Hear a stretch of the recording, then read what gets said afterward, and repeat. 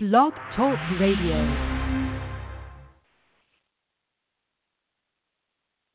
It's November 5th, 2017.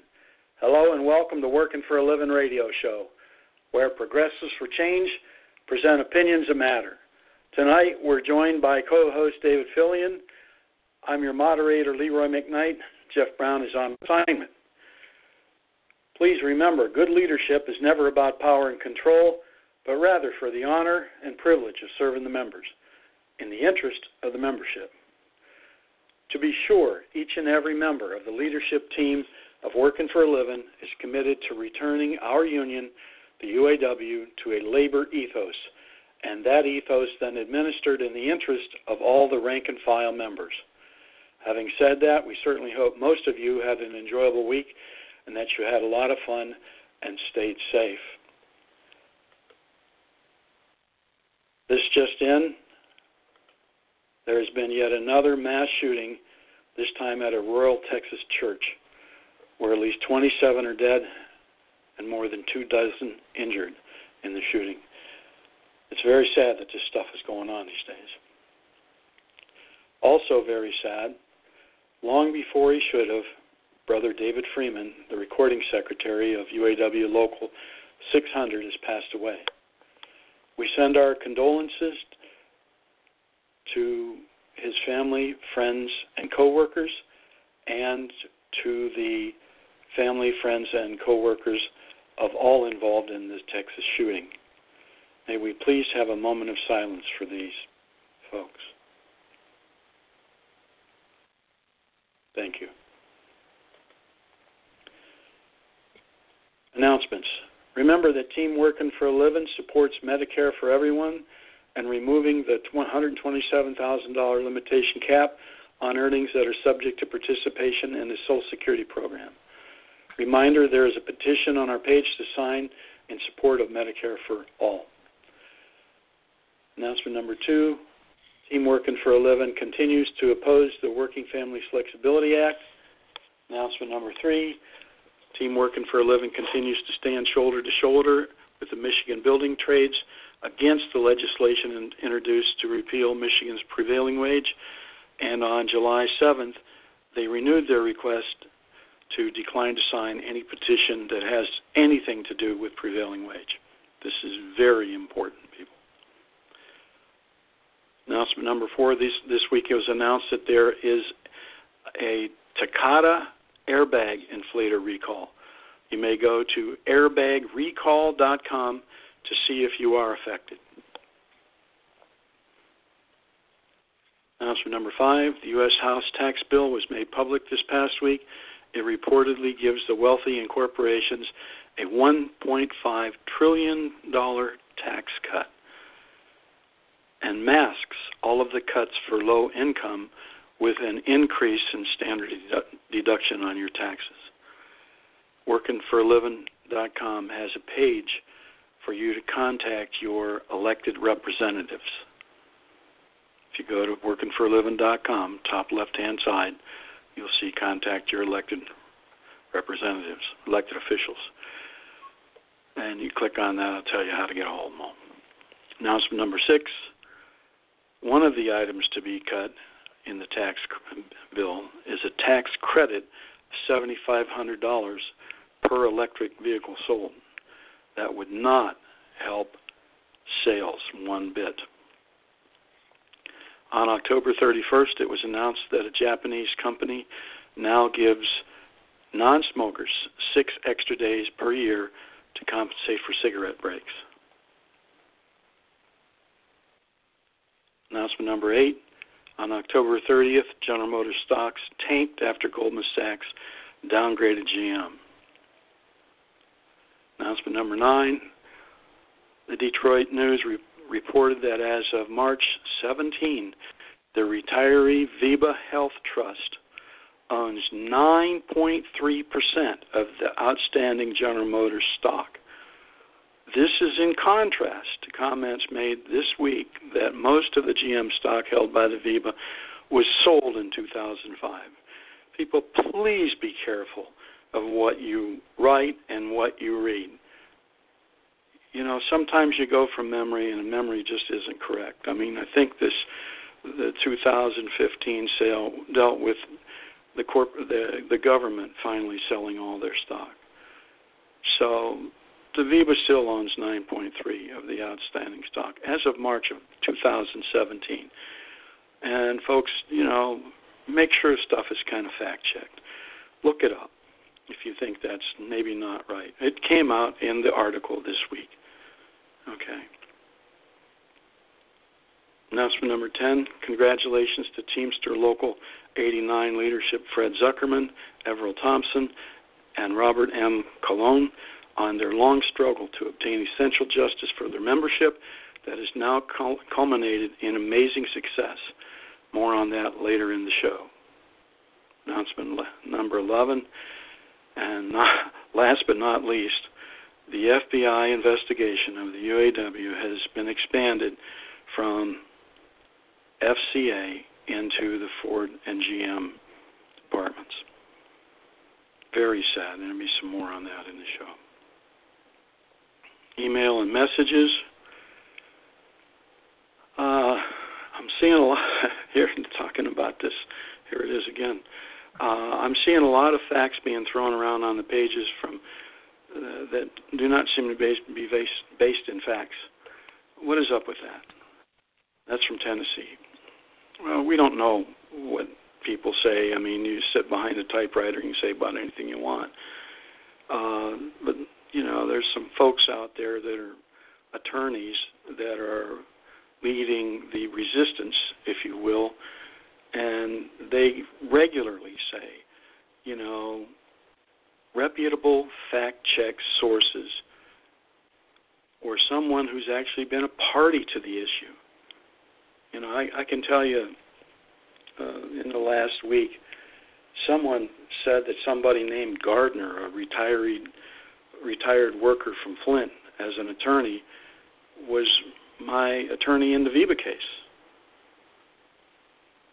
There was nobody, either from the Detroit law firm or the Philadelphia law firm, that was named Gardner in the case at all. Not one. There was a lead attorney here in Detroit by a different name.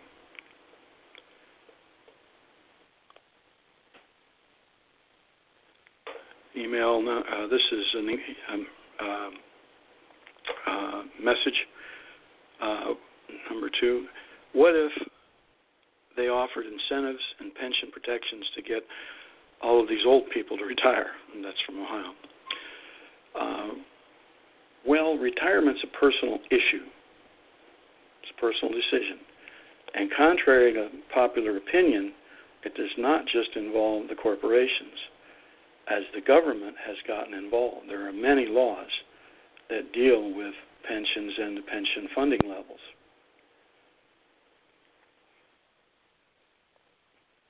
I hope you can still hear me. My computer's just dropped the radio show here, but we'll call it good for now.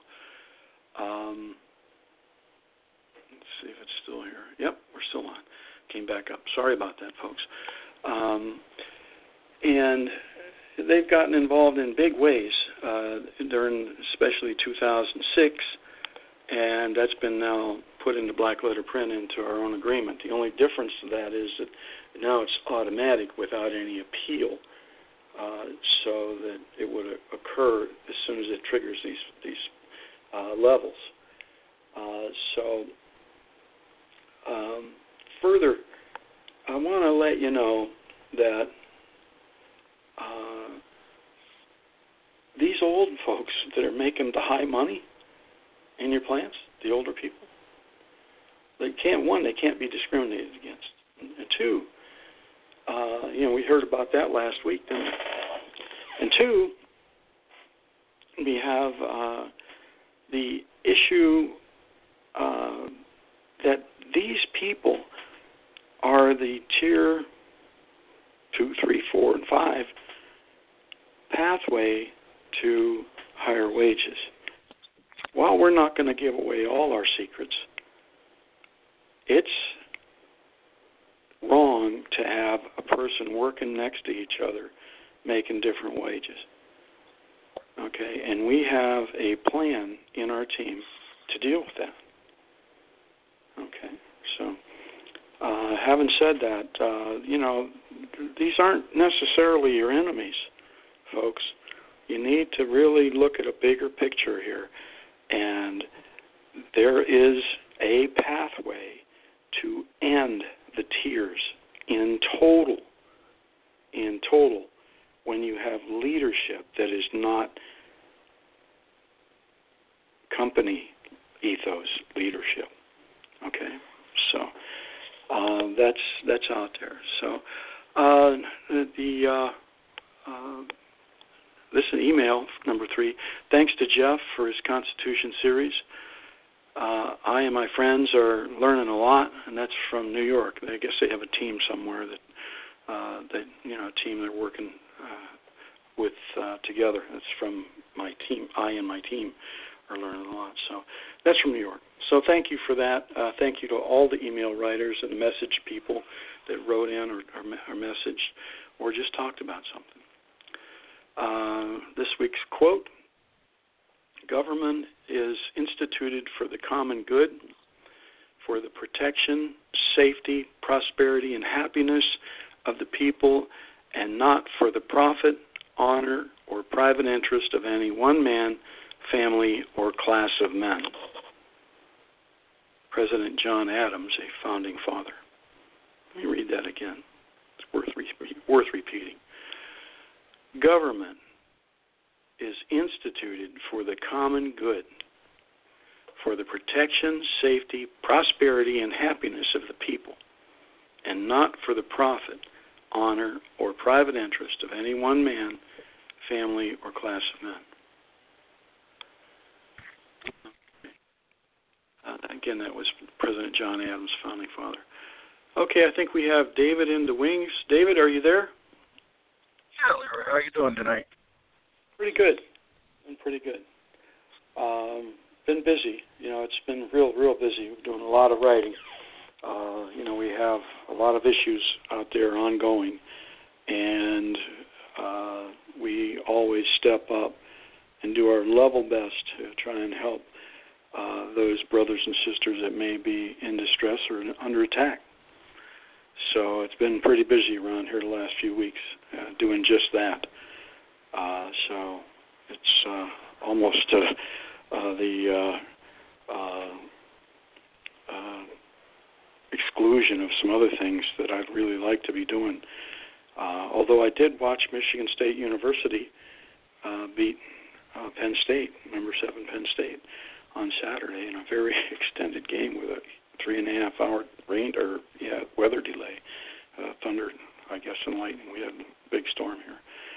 How are you doing, David? Pretty good. I'm tired of a raid. Seems like it's been a week of it now, and everything I need to do is to get it done. Most of it's outdoor work, but tomorrow's supposed to be a dry day. Hooray! Yeah, I hear you. I got a bit of that to do around here myself. So, you want to go ahead with your report? Yeah. You still there? Yeah. Can you hear me? I want to make sure. Yeah, I got signal that goes in and out a little bit tonight because it's stormy here.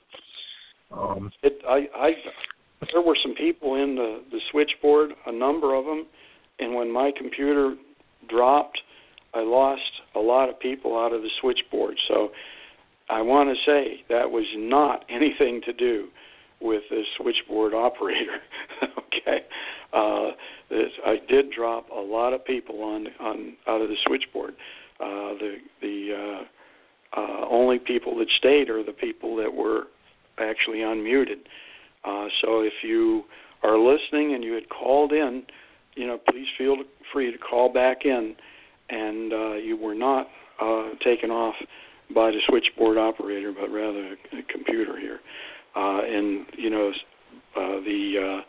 The host that we use is having a lot of trouble. There's a number of shows that are having holes in their show, and it's been reported that there's a little trouble. We've had some here a little bit ourselves, and I know the other thing is that people need to know on the .com, there are so many people listening that sometimes you're going to get some pauses in the radio shows that are going on while we're on the air, because there are an extraordinary number of people on the call on the .com listening. If you're having trouble, you can consider to go over and hit one of the icons that represent your particular way of listening, whether it's iPhone or Stitcher or either Blog Talk or Player FM, and listen to us that way if you are having trouble. So we appreciate that. Thank you very much for your forbearance on all of that as well. Okay, David, go ahead. This week, my report takes us back to the summer of 2012, Louisville, Kentucky.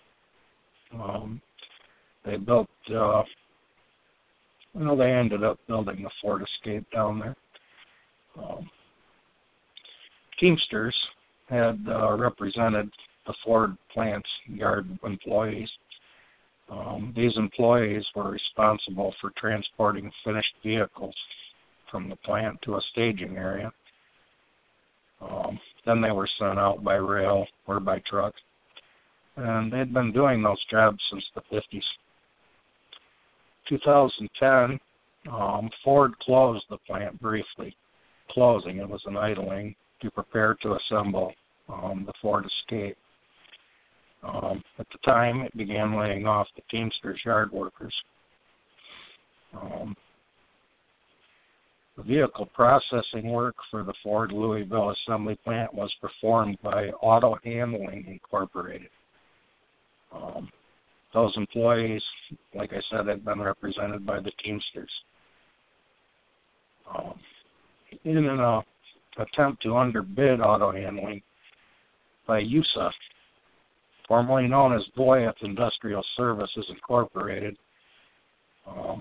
informed Ford that its workforce would be represented by the UAW and based its projected labor costs on Tier 2 wage scale. The UAW wage scale was far below the scale for the Teamsters. Surprisingly, not surprisingly, Ford awarded the contract to Viusa. In August of 2012, Teamsters Local 89 filed a complaint with the NLRB's Region 9 office in Cincinnati. The complaint alleged, among other things, that the employer violated the National Labor Relations Act, NLRA, by refusing to hire Teamster represented employees, recognizing the United Auto Workers as a minority union, refusing to recognize and bargain with Teamsters Local 89, and unilaterally establishing terms and conditions of employment for the employees that it did hire. During this period of time, Bob King was the president of the United Auto Workers Union. I learned about this incident happening on a Teamsters picket line in Grand Rapids, Michigan. One of the young ladies that was there on strike asked me when she saw me in UAW attire if I was there to raid their jobs. And at the time I had no idea what she was talking about. The next day, found out completely and exactly what she was talking about. And at any rate, there has been justice in this issue. There's been a release by the National Labor Relations Board. This information is disseminated from a news release by the National Labor Relations Board, and I'll read it in its entirety. Released by USA Incorporated, Teamsters Local 89, and the NLRB reached $21.6 million settlement. National Labor Relations Board sent this bulletin at 10:30 2017 at 1:58 p.m. EDT. The Regional Director for Region 9, on behalf of General Counsel of the National Labor Relations Board, NLRB, has signed a court-mediated settlement agreeing among the NLRB by USA Incorporated, formerly Boyeth, Industrial Services Incorporated, the employer, and Teamsters Local 89, the union. Under the agreement, the employer has agreed to pay $21.6 million. The NLRB will distribute approximately $14.4 million as back pay to about 257 former employees of the employer and individuals the employer refused to hire at its former vehicle processing operation at the Ford Motor Company's Louisville assembly plant in Louisville, Kentucky. The remainder, approximately $7.2 million, will be distributed to the Teamsters State's Pension Fund as compensation for the employer's failure to make benefit contributions. Pursuant to charges filed with the NLRB's Region 9 office in Cincinnati, Region 9 issued a consolidated complaint in the matter on August 3, 2012. The complainant alleged that the employer violated the National Labor Relations Act by refusing to hire Teamster represented employees, recognizing the United Auto Workers as a minority union, refusing to recognize and bargain with Teamsters Local 89, and unilaterally establishing terms and conditions of employment for the employees that it did hire. On February 17, 2016, the NLRB issued a decision and order in the case holding that the employer had violated the National Labor Relations Act and ordered the employer to make all affected employees whole, including payments owed to the employee's pension fund. The employer petitioned the U.S. Court of Appeals for the Sixth Circuit in Cincinnati to review the NLRB decision and order. Thereafter, the NLRB Appellate and Supreme Court Litigation Branch, working closely with Region 9, the employer, and the union, entered into a lengthy settlement negotiations with the assistance of the Sixth Circuit mediator. The negotiations culminated in the Regional Director for NLRB Region 9, Gary E. Lindsay, signing the settlement on October 5, 2017. Established in 1935, the National Labor Relations Board is an independent federal agency that protects employers and employees from unfair labor practices and protects the right of private sector employees to join together with or without a union to improve wages, benefits, and working conditions. The NLRB conducts hundreds of workplace elections and investigates thousands of unfair labor practice charges each year. End of their statement there. Okay, thank you, David. That's an interesting occurrence in our union now, isn't it? That the Teamsters seem to be disadvantaged, and now they're owed a lot of money, aren't they? Yeah. Unfortunately, for hundreds, thousands of UAW represented members, prior to Bob King being president of the United Auto Workers Union, Ron Gettlefinger, 2007, rated all of the worldwide facilities, employees' jobs at General Motors factories. Same thing happened at FCA and Ford Motor Company. Boyeth was awarded some of these contracts for cleaning services in plants. They weren't in Lansing. They actually brought in non-union labor to put them on our jobs.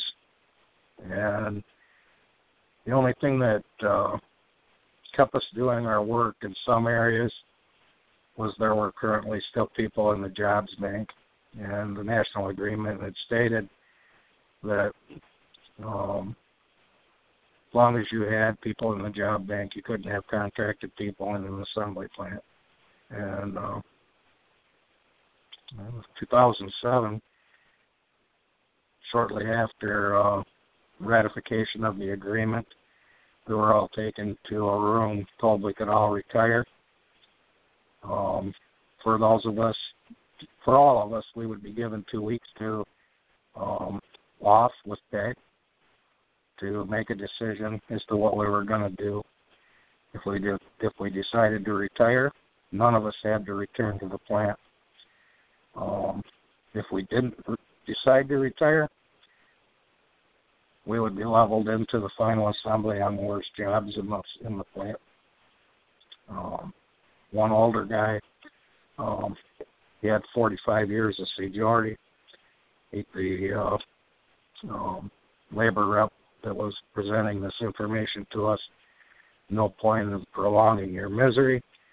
Take me down to the final assembly right now. I got 45 years.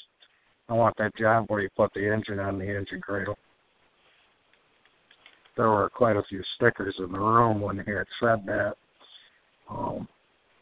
Out of all of us, 35, I think there was 17 of us that stayed. We came back to work. I was one of them. So went into production on the door line. Our jobs were basically rated for low. Same thing that's happened here in this case. This was in-house, though. Our jobs were rated in-house.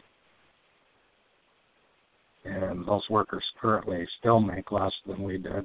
Kind of close to my heart because I was one of those facility engineering employees. I cleaned paint booths for a good number of years, as well as other machinery in the plant. And this is the same thing, job rating, only with another union. Very distasteful, they were. I know, yeah. And everybody, I had a staff member ask me it's about 2 years ago. He said, Leroy, why are the other unions mad at us? Why are the other unions mad at us? And I told him, I says, we're not being very friendly to our brothers and sisters in other unions. I mean, if they run a candidate for House Rep, we went out there and trashed one. Highly qualified, state-level union officer ran for House Rep. And we didn't just go out there and support another candidate. We trashed their candidate. And that, I'm friends with this guy. And he told me I got a special anger at a couple people that caused that to occur. And this sort of thing. I've spoken with Fred Zuckerman, the president of Teamster Local 89, on this issue itself. He asked me, the first question he asked me, do you know about this? I said, yes, I do. What do you know about it? Pretty much told him what you just reported tonight. And he's not happy with us. And he could be the president of the Teamsters at some point. I told him, if we are successful here, we'd, like to repair that and build a strong relationship because, unions aren't going to get better unless we stick together. Our image nationally. And it doesn't help our image when people are doing this. People in leadership have done this. This isn't something we're making up. You read from the report tonight.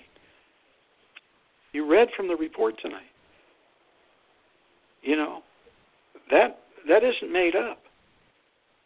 Okay? And when I'm getting questions from international staff rep, well connected. Why are people mad? Why are the other unions mad at us? I mean, it's no wonder when this kind of stuff goes on, and it needs to stop. It just simply needs to stop. We need to get along with our brothers and sisters in other unions. You know, we need to straighten our own house up, and we need to get management back in line so that they're doing the right thing. And then once we have that reputation back, people will be standing in line for miles to join our union again. Really. And that's what we'd like to see. So, having said that, yeah, we really sad that this stuff's going on, David. Really sad. So, well, I see a few people coming back into the switchboard. I see some didn't make it back here, but believe me, the only people that stayed were the ones that were unmuted, and everybody else got kicked out. So, I mean, it was not our fault. I was reading along, and the switchboard just went blank, and the only people that were retained were myself or David and myself. So, because we were unmuted, everybody else got kicked off. So, again, this Blog Talk Radio that hosts us is having some issues from time to time. And, of course, we have a lot of friends out there, too. So you know me, if I'd have got kicked off, I'd just call back. Yeah, I gotcha. Well, I just want to reiterate that, I mean, we had an issue one other time, similar issue that occurred, and people got all miffed about it. And I just want to be real clear that did not occur by anything we did either time, actually. So just know that. Thank you for your forbearance on that. Is there anything you have to add on that after I had my little say, David? Yeah. What's the first thing Bob King did when he came into his office in 2010? What was his first fiasco? You know? Oh, geez. I mean, there's so much stuff going on right now. Go ahead, Dave. He went down to Indy Stamping and made a backdoor deal with J.D. Norman Enterprises. Ford GM wanted to close the Indy Stamping plant, and they found a buyer for it, J.D. Norman Enterprises, and all the workers there were Tier 1 workers. Anyway, I believe they were, so they could flow to other GM plants. Bob King, along with his regional director, conspired behind the backs of the local to make an agreement that would cut 50% of their wages. When they came in to try to sell the deal at their local 23 members threw the International Union out of their local. And they actually had to hold, I believe, 2 or 3 votes. Finally, the last one was a photograph vote. You would hold up your ballot and your links card to get in, badge, and that was your vote. That's how bad it got. They did vote that down, and the plant did close. Those folks flowed. I believe some of them are in Winston. Others of them landed in other locations. But the people from Indy Stamping, Local 23, pretty their ground, and they didn't get pushed around by Bob King. And what they essentially done was save the backs of their brothers and sisters at Ford, Chrysler, and GM. J.D. Norman Enterprises would have taken over this building. It had an enormous amount of floor space in it.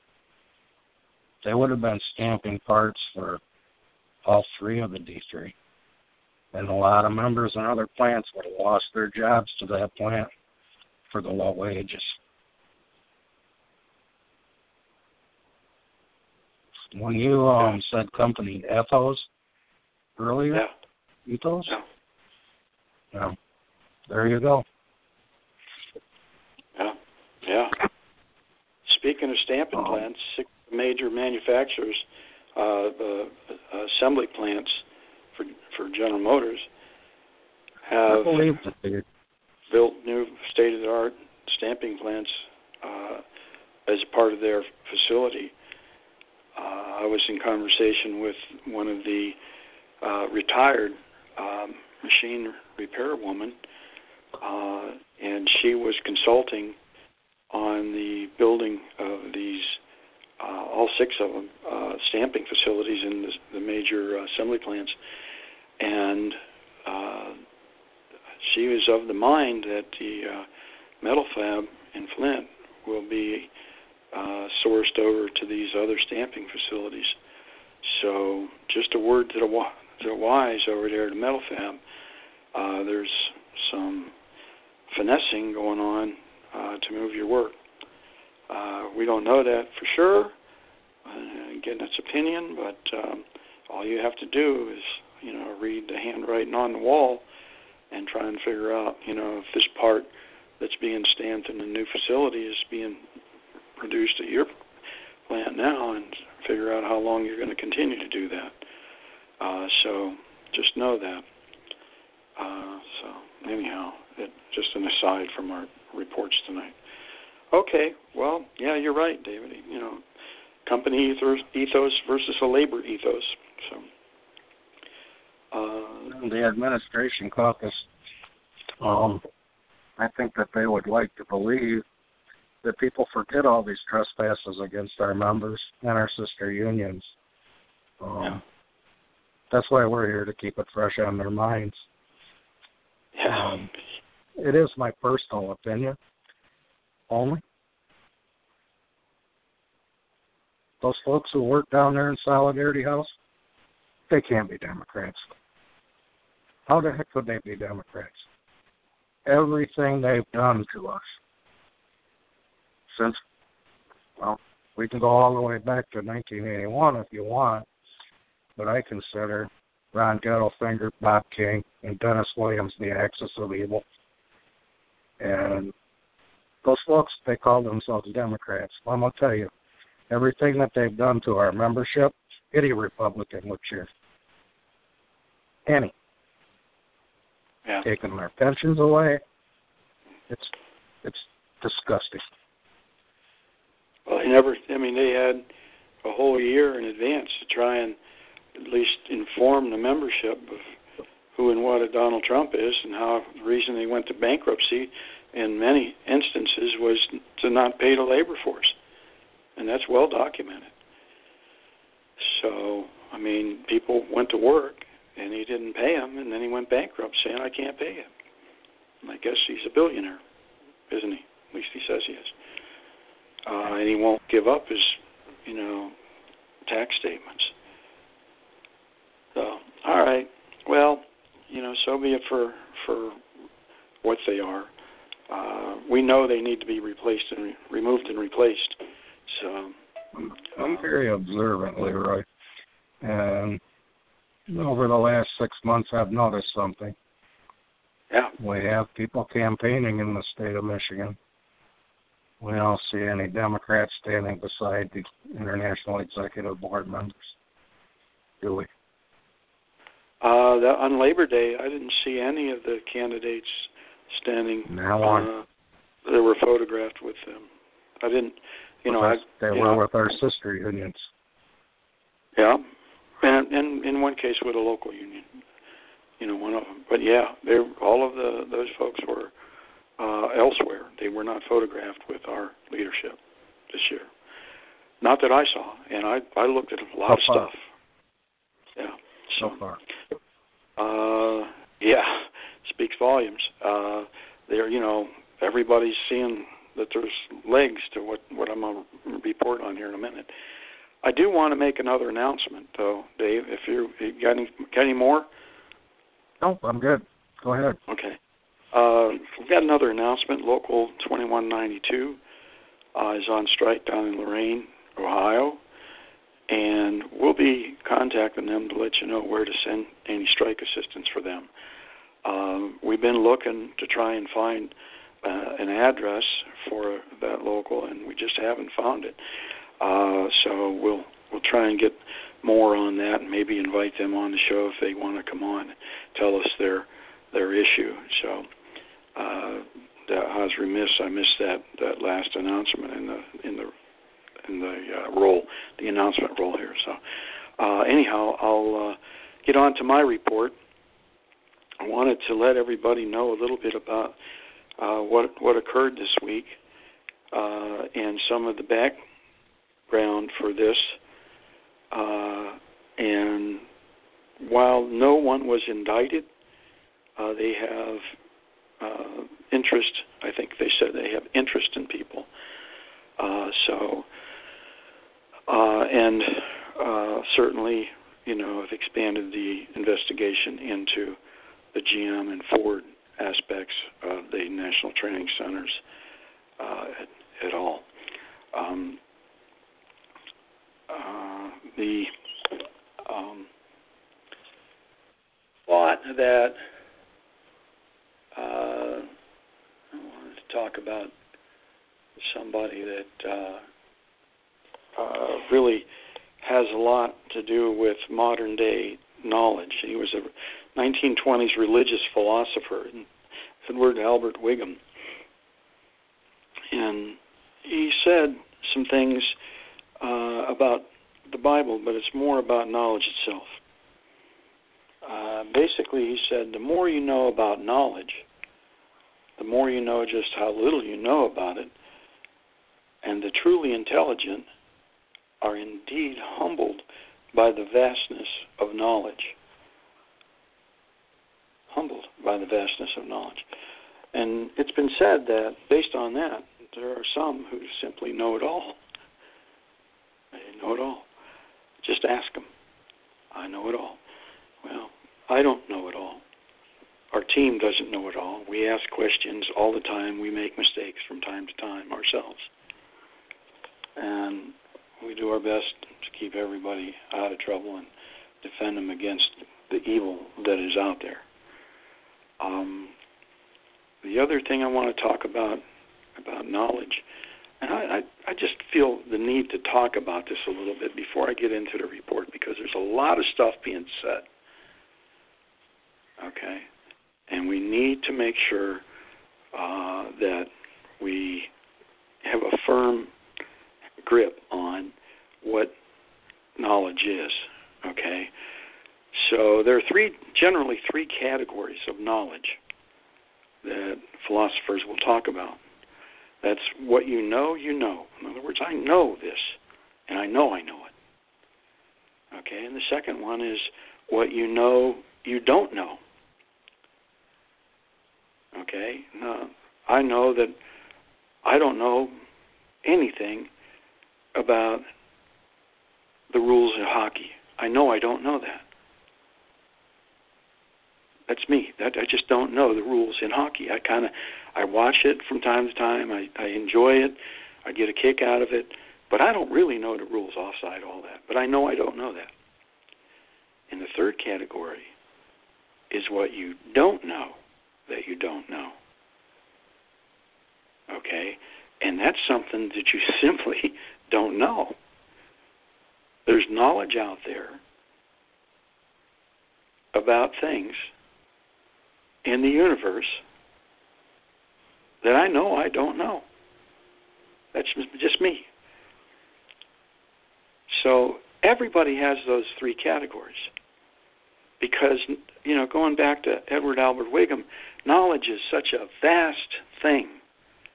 There are certain things you just flat don't know that you don't know. Okay? And obviously there's things you know, and there's some things that you know you don't know. But then there's other things that you just didn't even know existed. And that's that last category. And I'm going to guess there's a lot of people that don't know what I'm about to tell you about. That's kind of what I just went through here, why I went through it. Now, we all know, based on the reports of the FBI investigation, that they have expanded their investigation, and that they are interested in Joe Ashton, Cindy Estrada.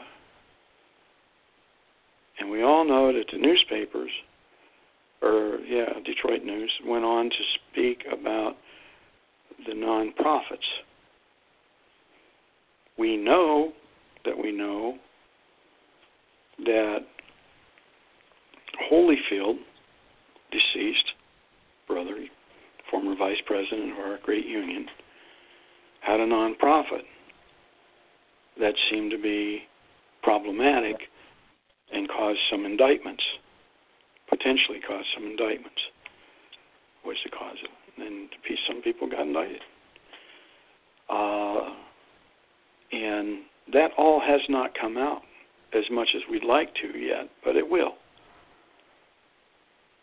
Now, the nonprofits seem to be the biggest problem with the FCA.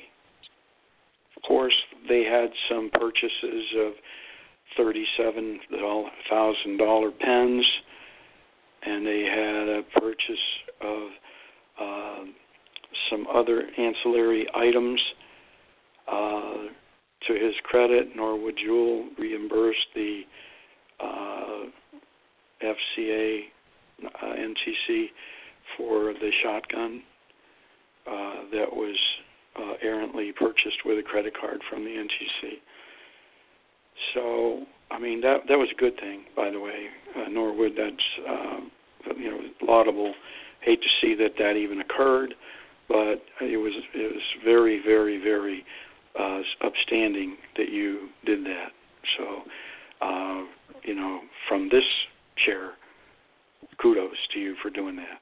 I had actually heard about that almost when it happened, and I was going, uh-oh. So, but I didn't know how it got resolved. I did hear something about a shotgun getting purchased, and it was a problem. So I'm glad that got resolved, and as far as I'm concerned, there's no issue there, because it is once found, it was resolved as best it could be. That doesn't, relieve any other things that may show up in the future. And let's just talk about what a nonprofit is for a moment. Okay, what's a nonprofit? Somebody asked that question today. Nonprofit, you must file with the state to create an entity, and that entity be defined as a nonprofit entity. Typically, these are corporations, either an LLC or an S corporation or a C corporation. Often, an LLC is then converted into a nonprofit entity. And then it takes a second filing to file with the Department of Treasury through the Internal Revenue Service for nonprofit status under the 501c categories. And there's a number of those. They go from A through, I think, 501c, no, C1 through 8, I think. Okay, 501c1 through c8. And they all have a different designation. 501c3 is a nonprofit that you're most familiar with. This is like the Red Cross and United Way. Pick any one that you can think of, and those are typically 501c3 nonprofit corporations. And that's what it is a nonprofit corporation. And mostly used for the purposes of providing some sort of service like the Red Cross, okay? But if you've been around a while, you've noticed that the Red Cross had come under some scrutiny because of the high wages of their CEO, executive officer of the 501c3. Now, many 501c3s, the entities, are director-based, okay?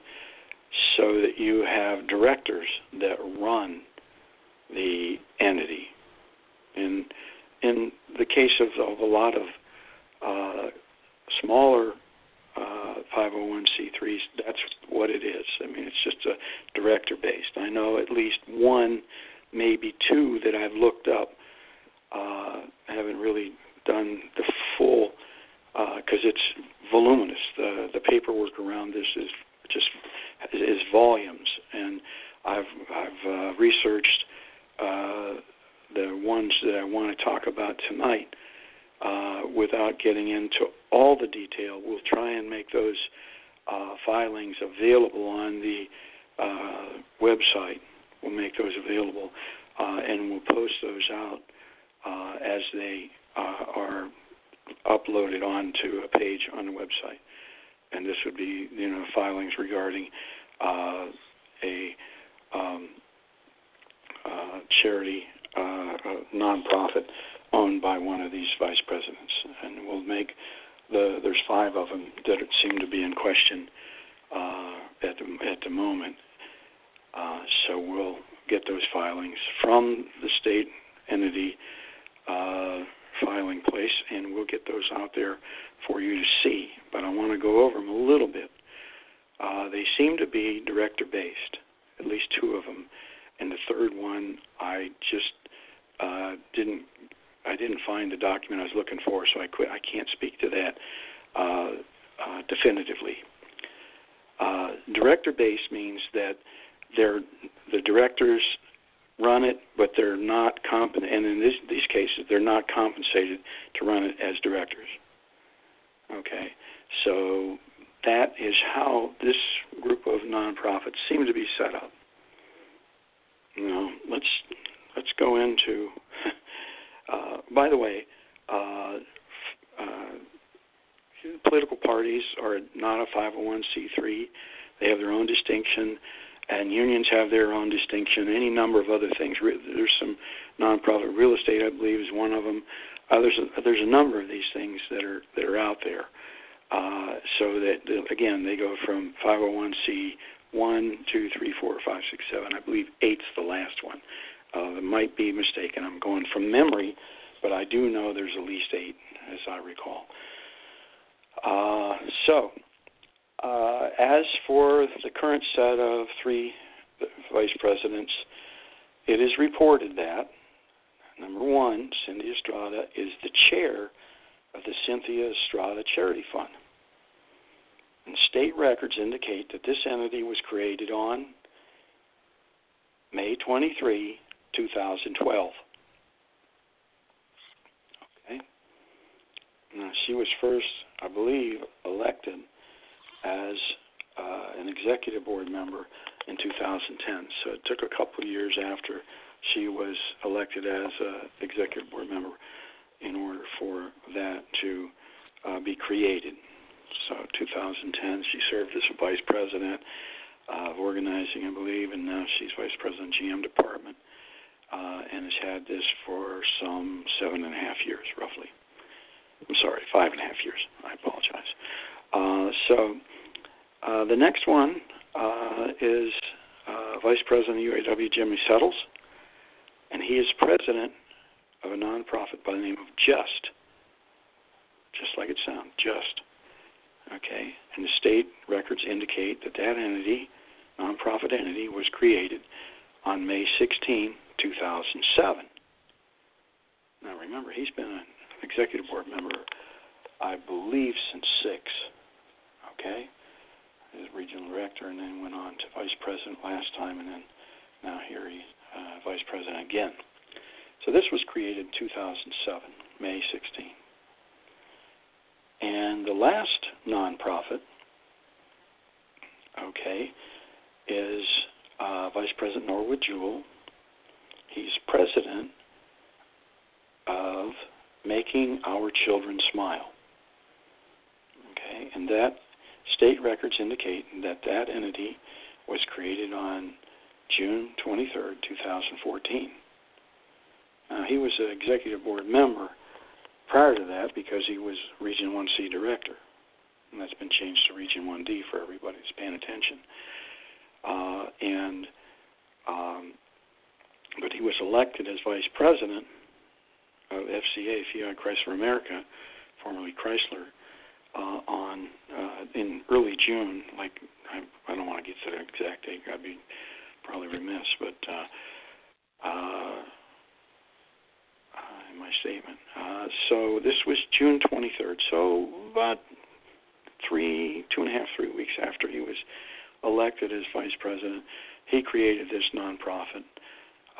And so now you know the history of when these things were created. And that probably falls for most of you under the category of I don't know that information, so, as you can see. And there's a whole lot more out there that I don't know, but I'm going to make it available so that you get moved from I don't know into the category of I know, or at least I know I don't know that it's out there. So for now, you're moved into, yes, there's more, and you don't know that just yet, but we'll get it all out there. So this was a lot of work to find this stuff out today.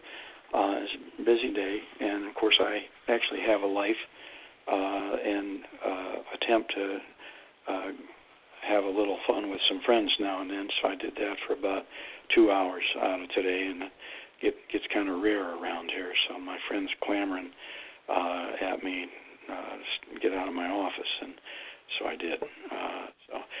But having said that, we now know when these were created, and they appear to be created shortly after they were executive board members and maybe regional director in one case there, one instance. Now, how do these nonprofits operate? And we talked about how they're director-based in large part, and they are not paid. There's no compensation for the directors. Okay, that doesn't say that record keepers, et cetera, aren't compensated. I can tell you that there are a lot of rules regarding nonprofits. There's actually a rule out there, according to the guy I'm friends with somebody that taught how to run a nonprofit. He's parks director of another county here, and he taught these classes. And a couple of things that he indicated to me is that, if you have a nonprofit that is over $10,000, that it must be audited annually. Okay, so those audits would be in existence, and the money received and the money outgoing would have to be legitimate.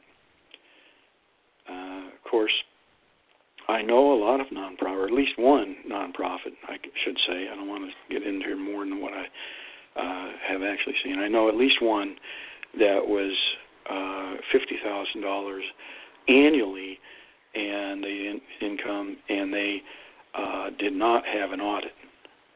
They were remiss and virtually refused to have an audit. That particular nonprofit got in a lot of trouble, but we won't go into that one. A friend of mine was trying to tell them that some of the stuff they needed to do. And this gentleman, I had two friends, but the gentleman that taught this stuff was actually sitting on this particular board. And a friend of mine was another friend raising the issue, who sat on the board as well, that you need to have an audit, and there's some other things that needed to be done properly. And he indicated to them, and of course they were egotistical totalitarians, and they got in trouble.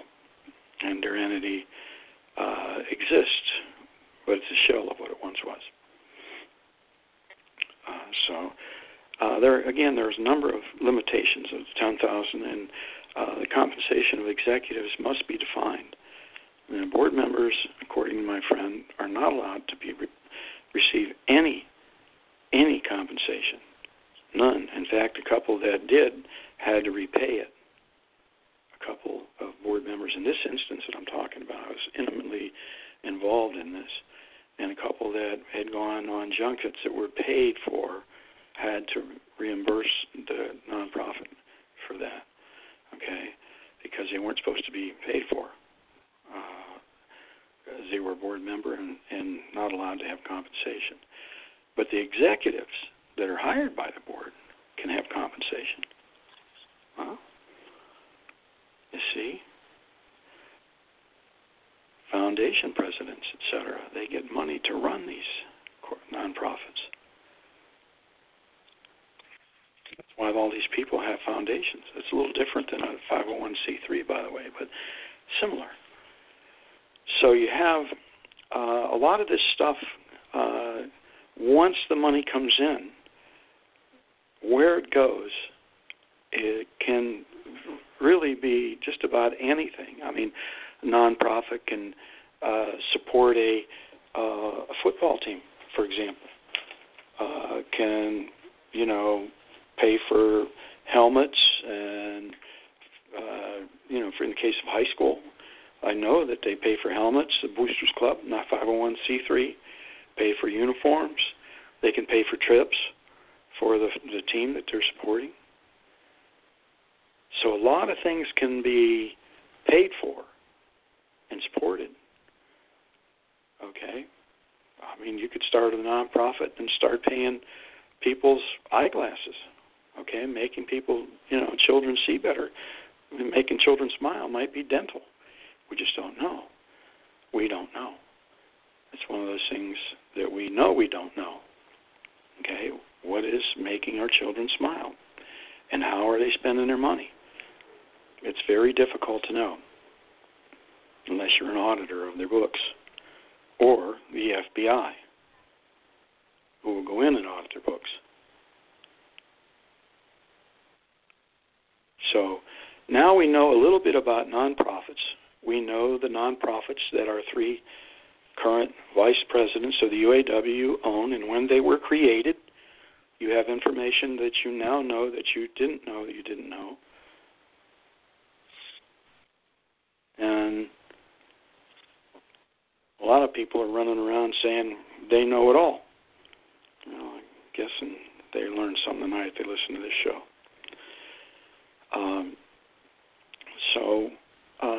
The one thing I want to leave you with regard to this, is kind of hinges on my last statement I made a minute ago. We don't know what monies were expended on. Okay? We have vice presidents that have nonprofits that have received a lot of money, some $600,000 to at least 1.2 in one case, and in between, in the last little bit. In the last few years, they weren't specific on how much and how long. Well, they had an idea how much, but not how long. So they just said in the last few years, and that's reported in the paper. So 600 and some odd thousand, up to I think 1.2 million. But we don't know how it was received, and we don't know how it was expended.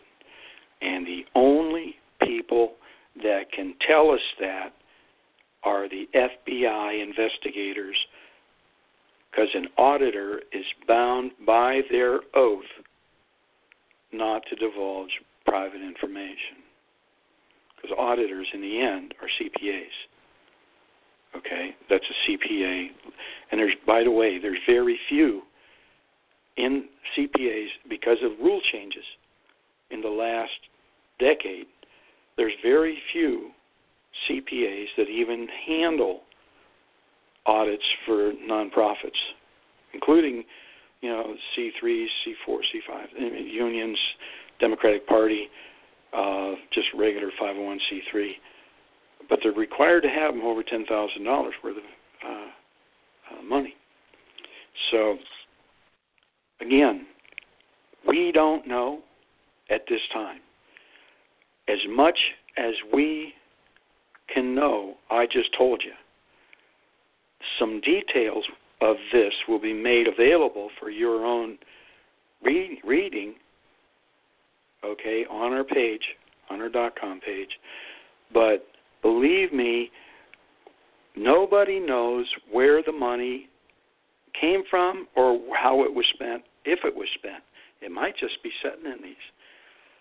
So we have to be very careful not to say anything bad about people who have a charity that's a legitimate charity, okay?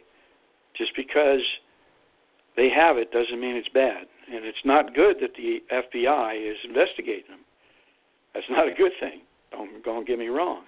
But at this time, until such time as the court records start to get filed, if at all, we don't know. Anybody out there speculating that they know more about the corruption at Solidarity House than anybody else is simply wrong, and we would like to hear from them about how much they know, because it'd probably get them in trouble, a lot of trouble. And this show is not going to get in trouble. We can tell you the facts, and the facts are, these are the charities, these are the charities they know, this is how a nonprofit works, and this is when these nonprofits were created. We do not have access to their records internally. And the only people that can are the FBI investigators. And if they find something bad, they will take action. But for now, these are legitimate entities. And any of us that are demeaning people trying to do some good for, people making our children smile. Now, I'm not carrying their water for them, but we can't demean them just yet. Okay? We can say the FBI's expanded their investigation. Now you know more about their nonprofits. So, okay, David, do you have any questions on that? No, you explained that very well. Thank you. I see a lot of speculation out there. I kind of just stay away from it because, just like you said, we don't know. And if these are legitimate charities and they're doing good for people, they shouldn't exist. On the other hand, if they aren't legitimate, the FBI will take care of that problem. Right. Yeah, I'm aware that Steve Jokic had a nonprofit. He had a golf outing, a very big golf outing in every region the whole time that he was president. So each region would have a Steve Jokic nonprofit charity golf outing. Every one of them. As far as I know, that's how that was handled. And they raised a lot of money. And it was a legitimate nonprofit where he helped people. Okay, so we got to be careful. Yeah, the FBI's listening and checking them out. I don't want to say they're guilty of something that really wasn't bad. Okay? And there's a lot of people want to rush to judgment. And I want to ask you a question. Is that the kind of person you want to run your union? Now, I promise you to tell you about more on the nonprofits and what that means. But I also tell you the truth, that we simply don't know. But people out there talking about corruption and this and that and that and this, we're probably pretty prevalent. Specifically, do we know any more than anybody else? Then absolutely not. The FBI is the only people privy to all those records at this time, other than people who perpetrated it. And I don't think they're telling on themselves. So let's all just, power down a little bit and wait and see. Okay? Let's wait and see. If you want UAW president that is methodical rather than shooting from the hip, then you consider working for a living.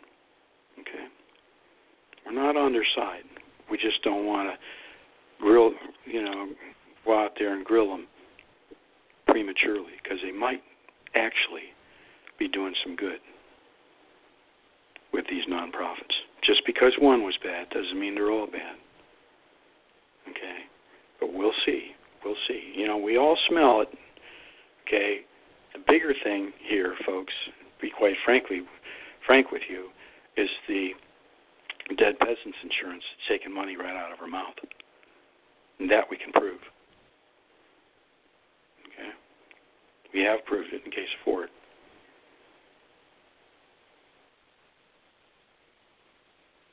So, all right. Well, that's about all I have. David, do you have anything else you want to talk about?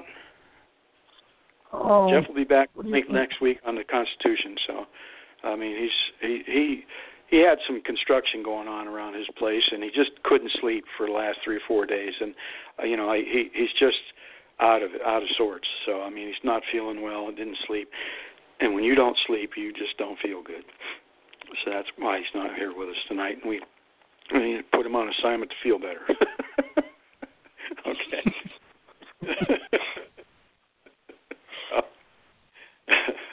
All right. So go ahead, Dave. People stop beating on his roof soon. Yeah. Jeff's a good brother. Right. So, what else? You were going to say something else, David?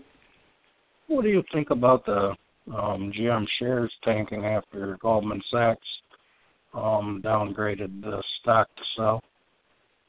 Well, Goldman Sachs has been around a long time, okay, and Goldman Sachs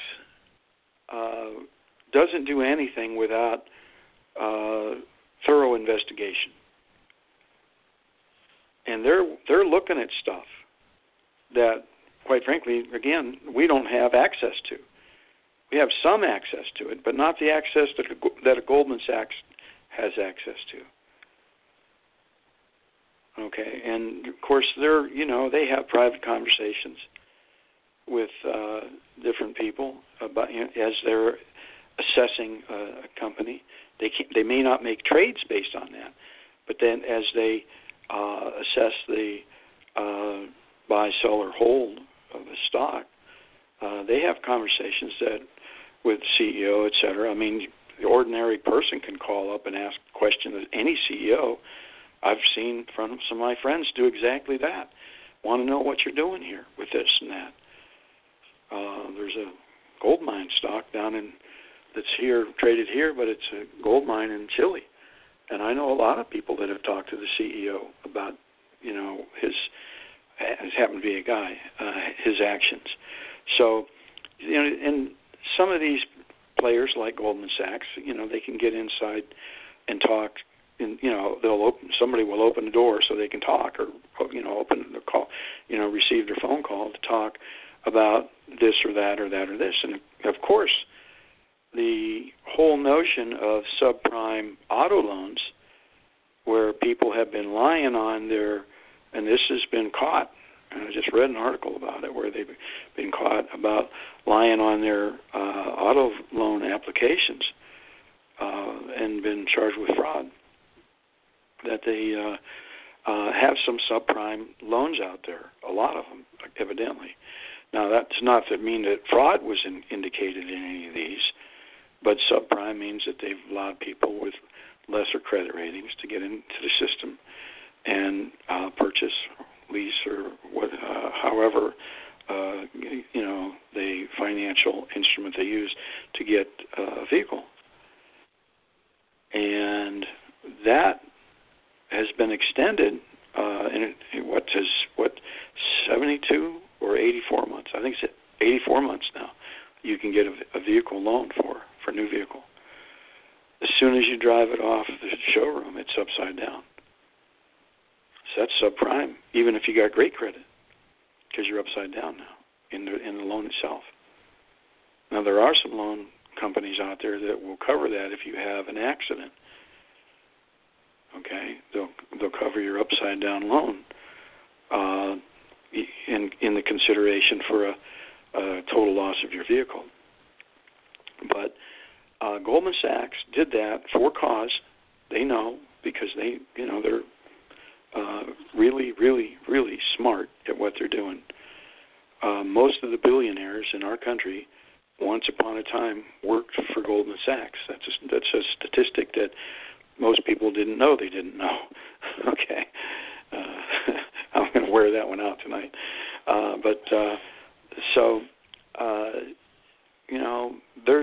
There's some problems there. They have shrunk the company to the degree that they don't have economies of scale anymore. They need to bring some of these jobs back in-house. They need to, insource these jobs. They outsource them. But I've got some documentation coming on dings that are being done, these J.D. Power dings that are being audited, and most of at least in one case, a lot of the dings are from supplier companies. We have some of that coming, so I'm kind of saying tentatively, prospectively, that we know this, and the proof is coming. We can say we've heard that this is the case, and the proof is on the way, and I believe it's in the hand of the person that told me already. So I'm kind of feeling pretty confident that the source will bear itself out in that regard. So the case can be made to bring those back in-house, those jobs that are problematic. Okay? And I didn't get into any specifics. I'm just telling you that we have that issue out there. So in my opinion, I guess is how I should say that. And the opinion is founded in pretty strong, soon-to-be-delivered evidence. So the other thing is that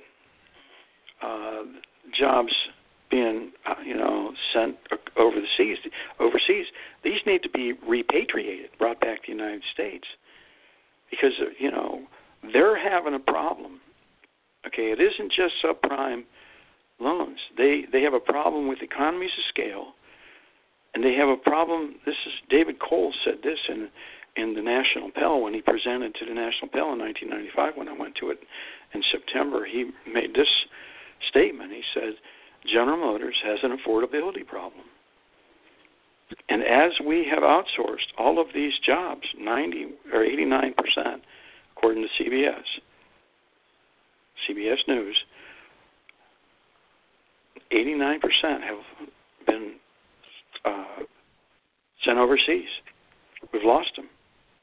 So those jobs are the ones that can be paying for purchases of vehicles. So this isn't just a downgrading of General Motors, although it's specific to General Motors. This is the beginning, in my opinion, of an iceberg, and you can see the top of it with General Motors out front with Goldman Sachs downgrade. But because of affordability in our country, and we've masked the loss of those 89% jobs with $8 trillion of infused money by the Fed. Goldman Sachs also knows that $4.5 trillion are going to be pulled out of the economy. Okay? So the idea that you're going to sell cars in that environment is not all that good.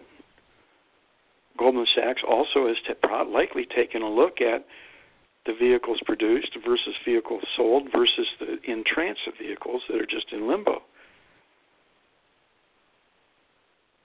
Okay? So we have some accounting issue. Sure, it's all legitimate the way they're doing it. But Goldman Sachs is looking at it through a different lens. This is not a good time for our country. And General Motors' downgrade is just the tip of that iceberg, in my opinion. You're about to see some things happening. There's a lot of stuff. We have geopolitical risks. We have a president that was called, well, I'm not going to repeat that. Let's just say he's sweetened too much. So I don't want to demean him, but I'm not sure that he's helping our country. Even Senator Corker and some others are real concerned about the safety of our country. So who knows what the catalyst is going to be, but you've heard this show talk to you and present you on our webpage with some very concerning statistical information regarding the stock market going from 6,600 to 23,300 with little to no pullback. At some point, that rubber band lets go. And in this instance, I think that it's not going to just be a rubber band letting go. It could be pretty interesting. We, on the 29th, or the 19th of October, I think it was Friday, that was the 30-year anniversary of 1987, and they were talking at the same magnitude of a drop would be around 5,400 points right now in one day, and then a follow-through after that. So it's limited to the point, to the degree that it can't be 5,400 points from the level it's at. It'd be, if you calculate, it's all different calculations. I think I went through that a week or so ago, or a couple weeks ago, and 3 maybe. So these new calculations, it's going to be in the 4,400 because it went up a little bit since I talked to you about it. I think it was 42 and change. Now it's around 4,400 maximum move. But it's also no longer predicated on the Dow, but rather SPX. So if we see some more downgrades from others, not just of General Motors, you could see this happening pretty soon. But our country is not in good shape, and they pull out $4.5 trillion out of our economy after infusing $8 trillion to mask the loss of jobs. It's going to get pretty ugly. There have been people that have said this one will make the 1929, 30, 20 through the 30s depression look like a cakewalk.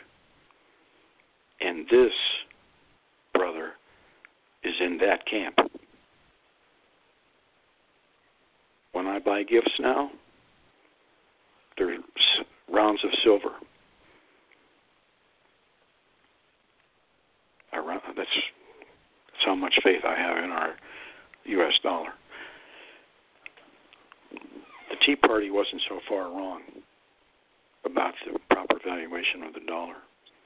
I am not a Tea Party fan, but they were not incorrect in that particular aspect of what they were saying back in 2010, and they almost tipped it over. They almost tipped our economy over by that. People in Europe were talking about revaluating the dollar at that time. And they were saying, if it's not valued properly, we are in a lot of trouble. So I broadened the answer a little. Goldman Sachs sees what's about to happen, just as a lot of other people are seeing it. They see the subprime auto loans. They see affordability being a problem for all the reasons I just outlined. They see accounting systems that they might believe is problematic. Mary Barra wanted to be the first one to say, I have made 10% this quarter. I have made 10% for this year profit. Okay? But they don't care one iota about market share. and they've lost market share every quarter since the bankruptcy. And because of the games they played, there are accountants that I know that know some of the inside accounting measures that will never buy another General Motors product. They own Fords. So, I'm just telling you, it is not a good picture. I don't like to get off on this too much, but, they're going to cut our pensions in half, and I wanted to say that for the last month, and I've been forgetting it. We passed the snapshot date of September 30 without any problem. So the pensions likely will not get cut in January. Likely not get cut in January. Okay? So just know that. So I guess I'm getting a little bit long here. Let me wrap it up. David, you got anything else to say? No. Really, that was a pretty good explanation. Thanks. Okay. Well, let's. You don't have anything else to say on any issue? Nope. Okay. Remember our everything I wanted. What? Go ahead. I said I covered pretty much everything I wanted to say tonight. Okay. Our email address is workinforlivin@workinforlivin.com. If you found value in this show on any issue we talked about, just tell one more person about us. You can follow us on Blog Talk Radio, workinforlivin.com, iTunes, Stitcher, and Player FM. A hearty shout out to all our friends around the globe, 6 continents listening to us these days. Our friends in Canada, friends in Mexico, our friends in local unions, UAW local unions across the nation. And I want to say, everybody have a good night. Stay safe through the coming week, and we'll see you next Sunday. Good night, listeners, and good night, Dave. Good night, everybody.